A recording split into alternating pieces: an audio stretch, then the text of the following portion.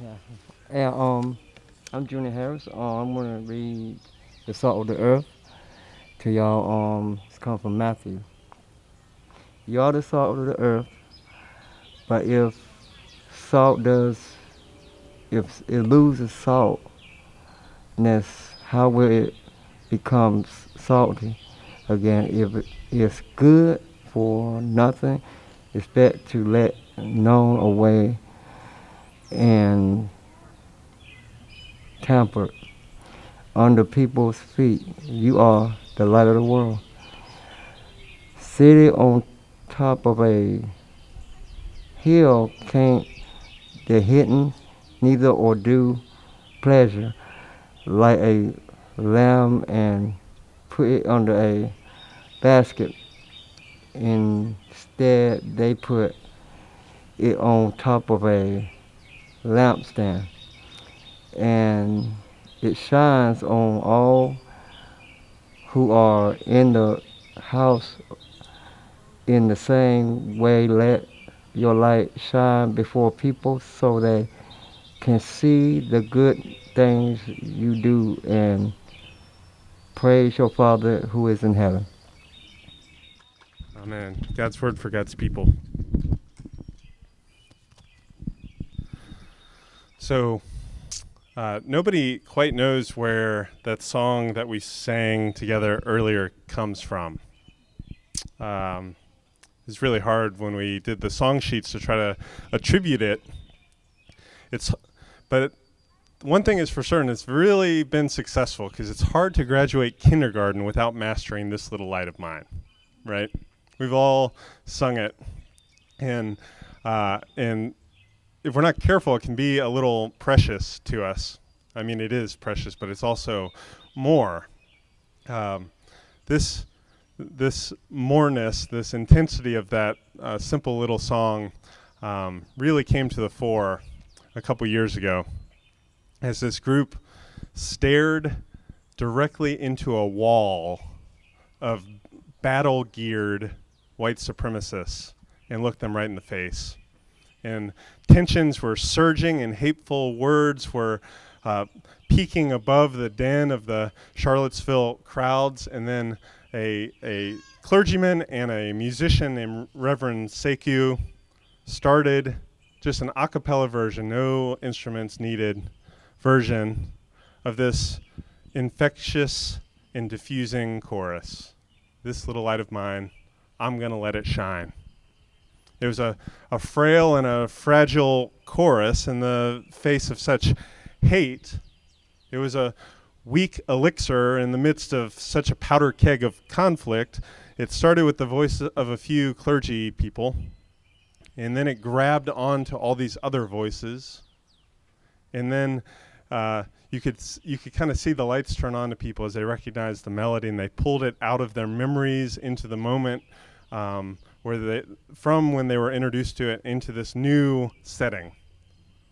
So it's almost like they were reaching back and trying to grab some time in their life that was simpler and smaller and a lot more peaceful. And when they sang, it was a small, flickering candle in the midst of aggressive darkness. But it mattered that they were singing that song.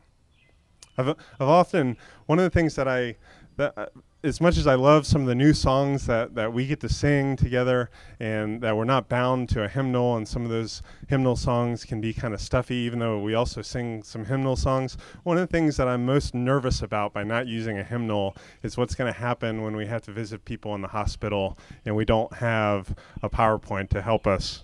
We don't have this canon of songs together, but we always have songs like This Little Light of Mine.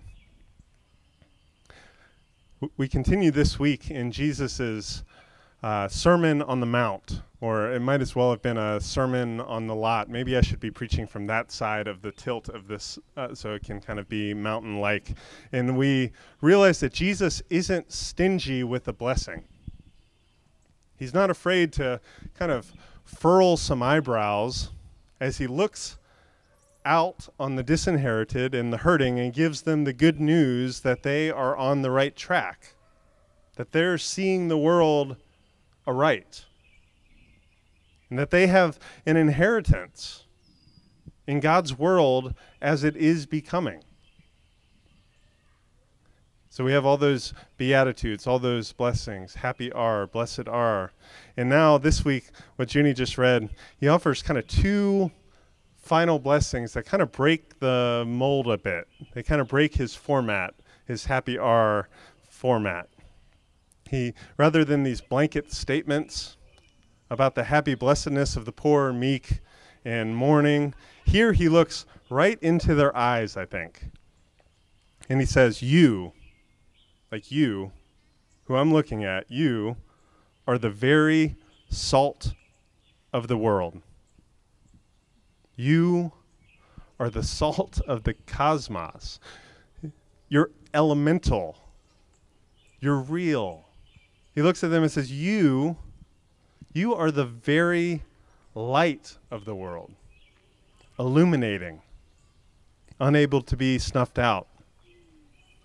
Whereas the sermon in general is kind of a recapitulation of Moses on the mountain. We talked about that a little bit, that the liberator of God's people would go up on this mountain and come down with all of this good news for them.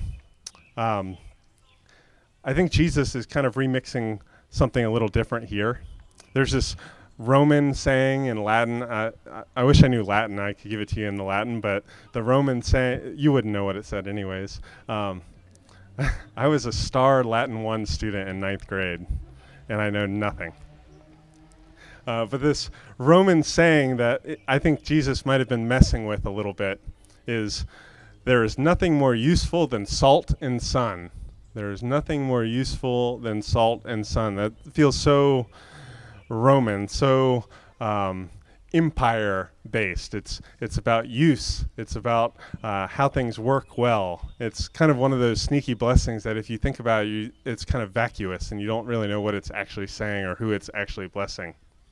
It's kind of like some of the slogans of our American empire. They sound good, but they offer little hope for those who can't pull themselves up by their own bootstraps, for those who get chewed up and spit out by a graceless system that looks at people for how they'll fit in and what they can contribute rather than names them for their already blessedness.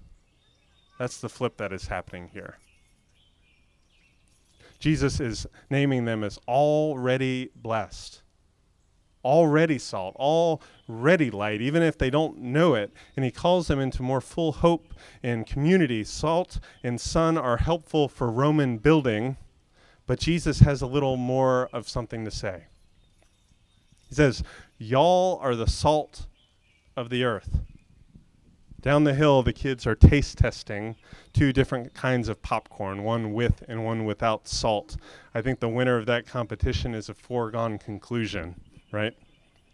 Here's the thing about salt. It's magical. Salt is magical. It's common. It has a taste of its own, but it's at its best when it makes everything it touches better. Salt is pure. Salt preserves. I love that the process of preserving with salt is called curing.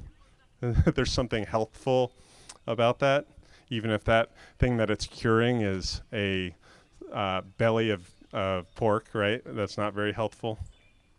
For all these noble purposes of salt, salt's also not afraid to get dirty and do the work in a pinch. Even table salt can defrost a windshield or a sidewalk, right?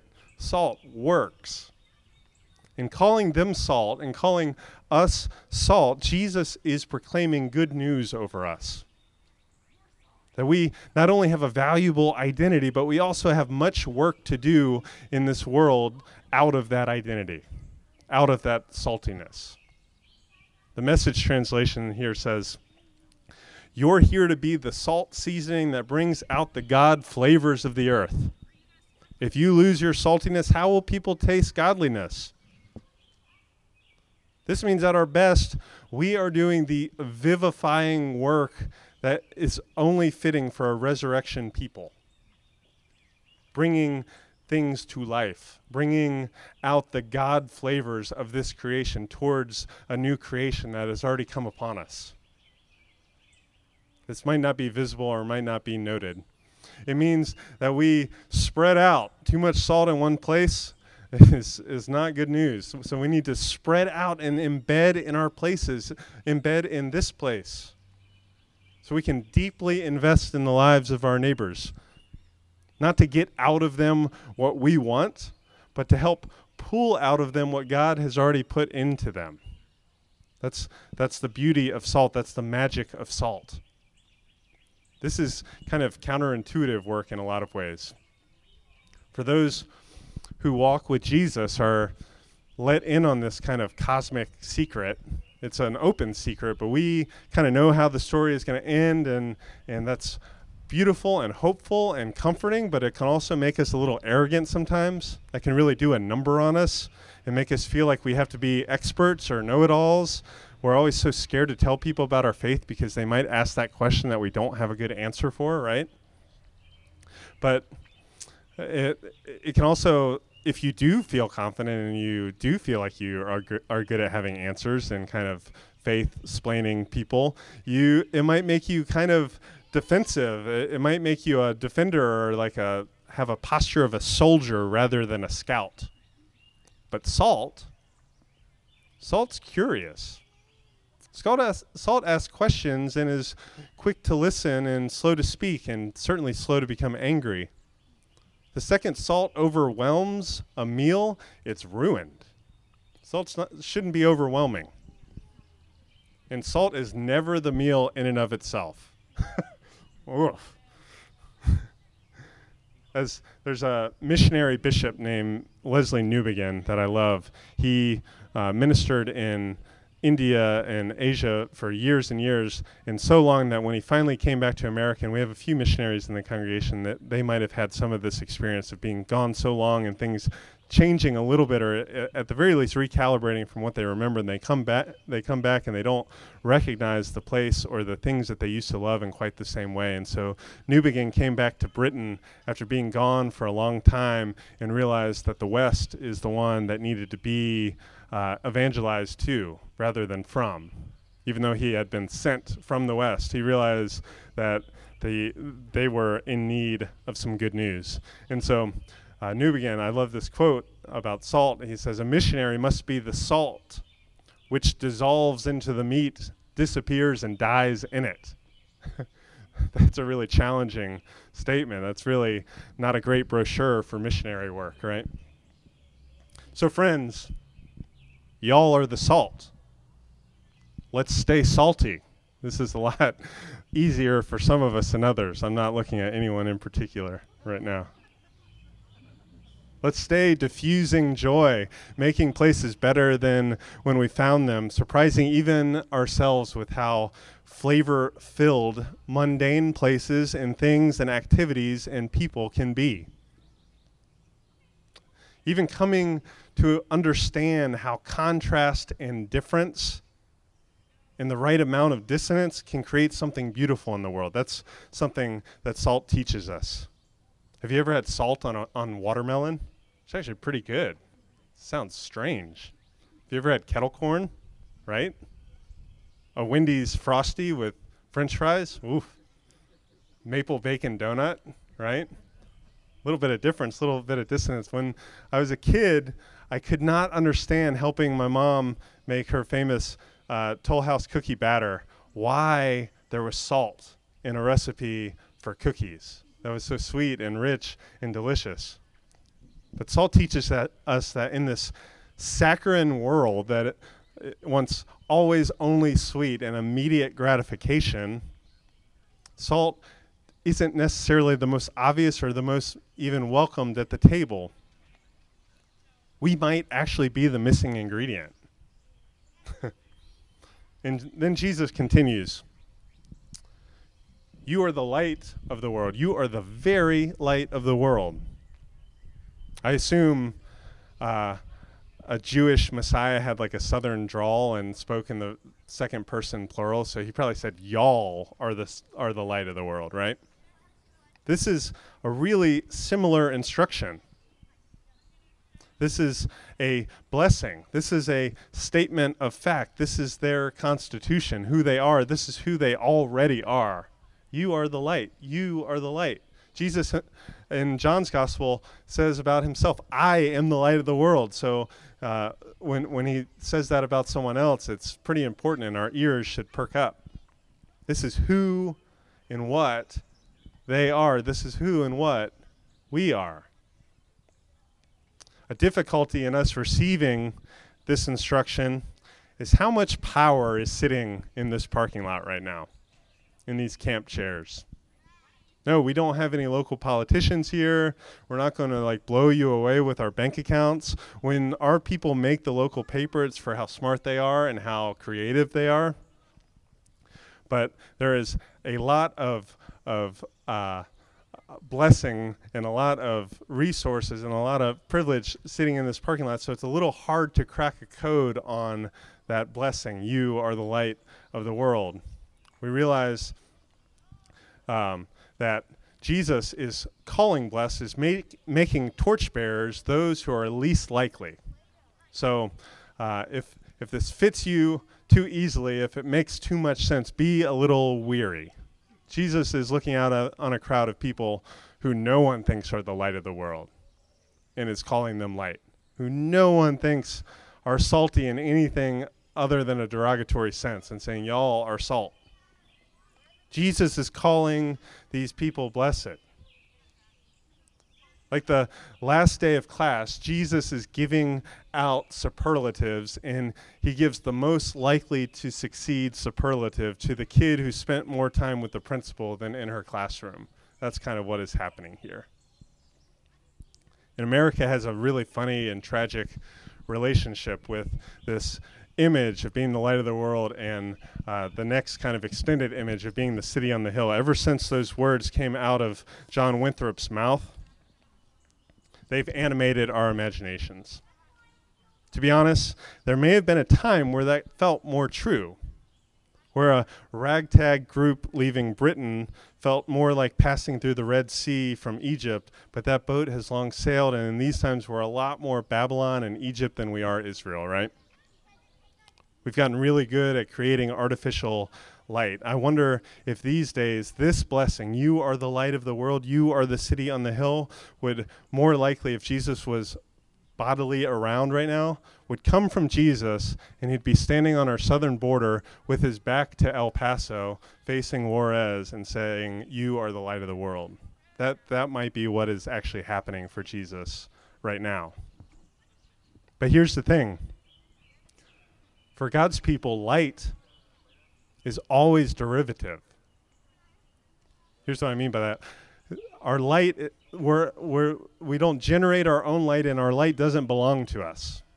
We're always way more moon than sun. Moon than sun. We don't make it happen. We reflect God's goodness. We bear God's image.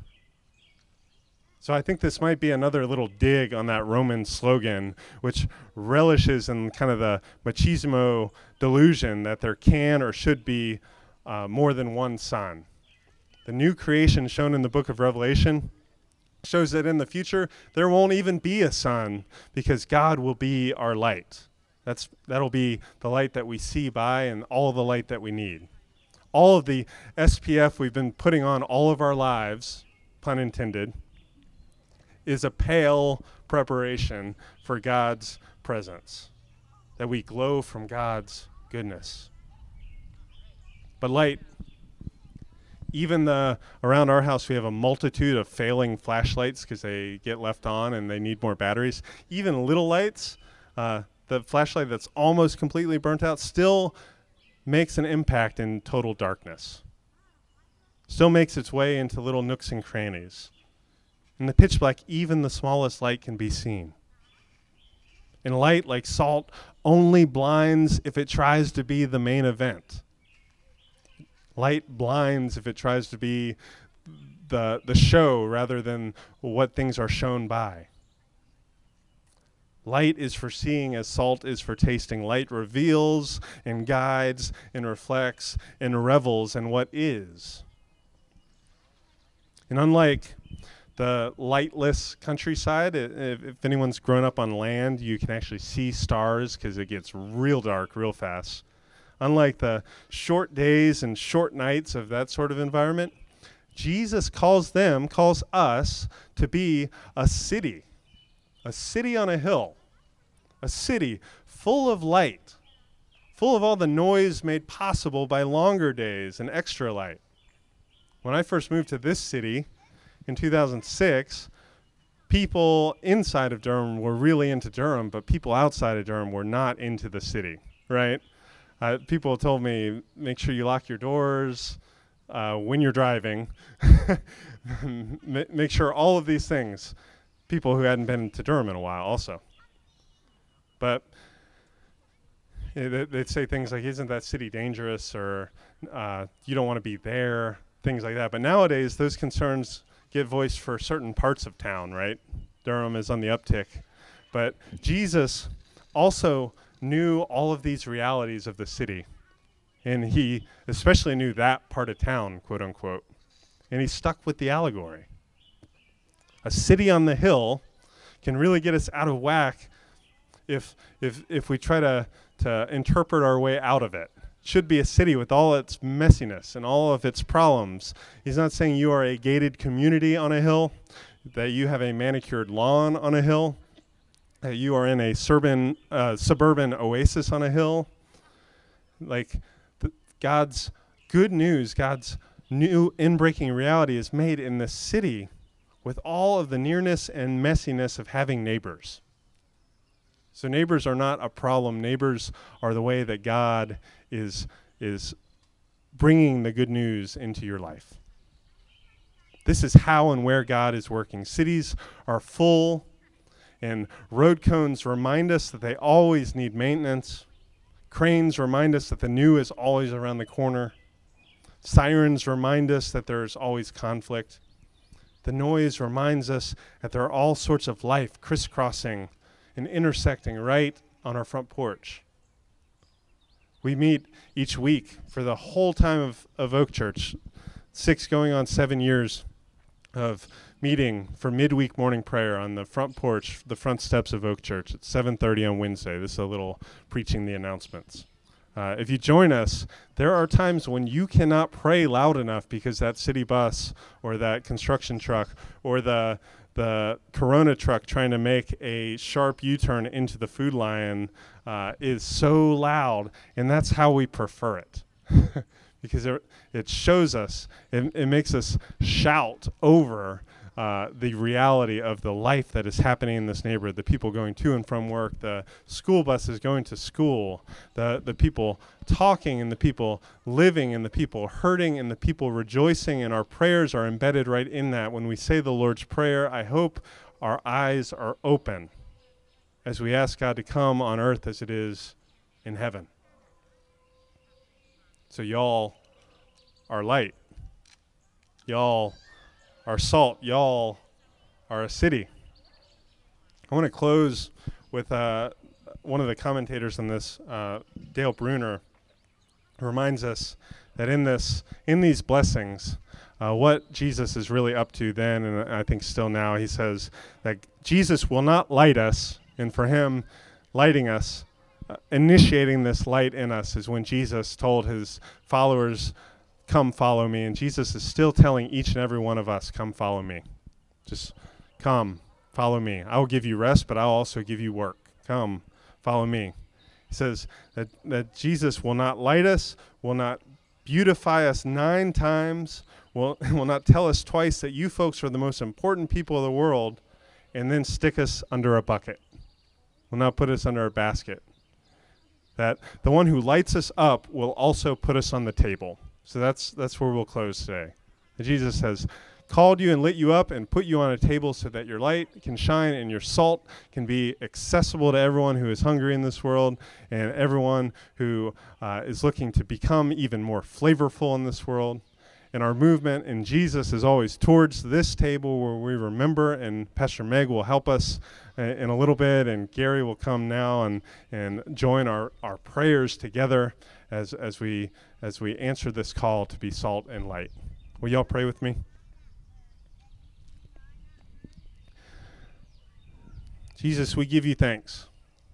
We give you thanks for your your gift to just take these normal things that we can relate to and set them on fire for us so that we can imagine your calling and realize your calling in this world. Lord, make us salt that we might purify, that we might flavor, that we might preserve, that we might be part of the recipe of what you're doing in this world. Lord, make us light that we can see, that we can help others see, and that we can shine a spotlight on what you're doing in our lives and around us. We give you thanks.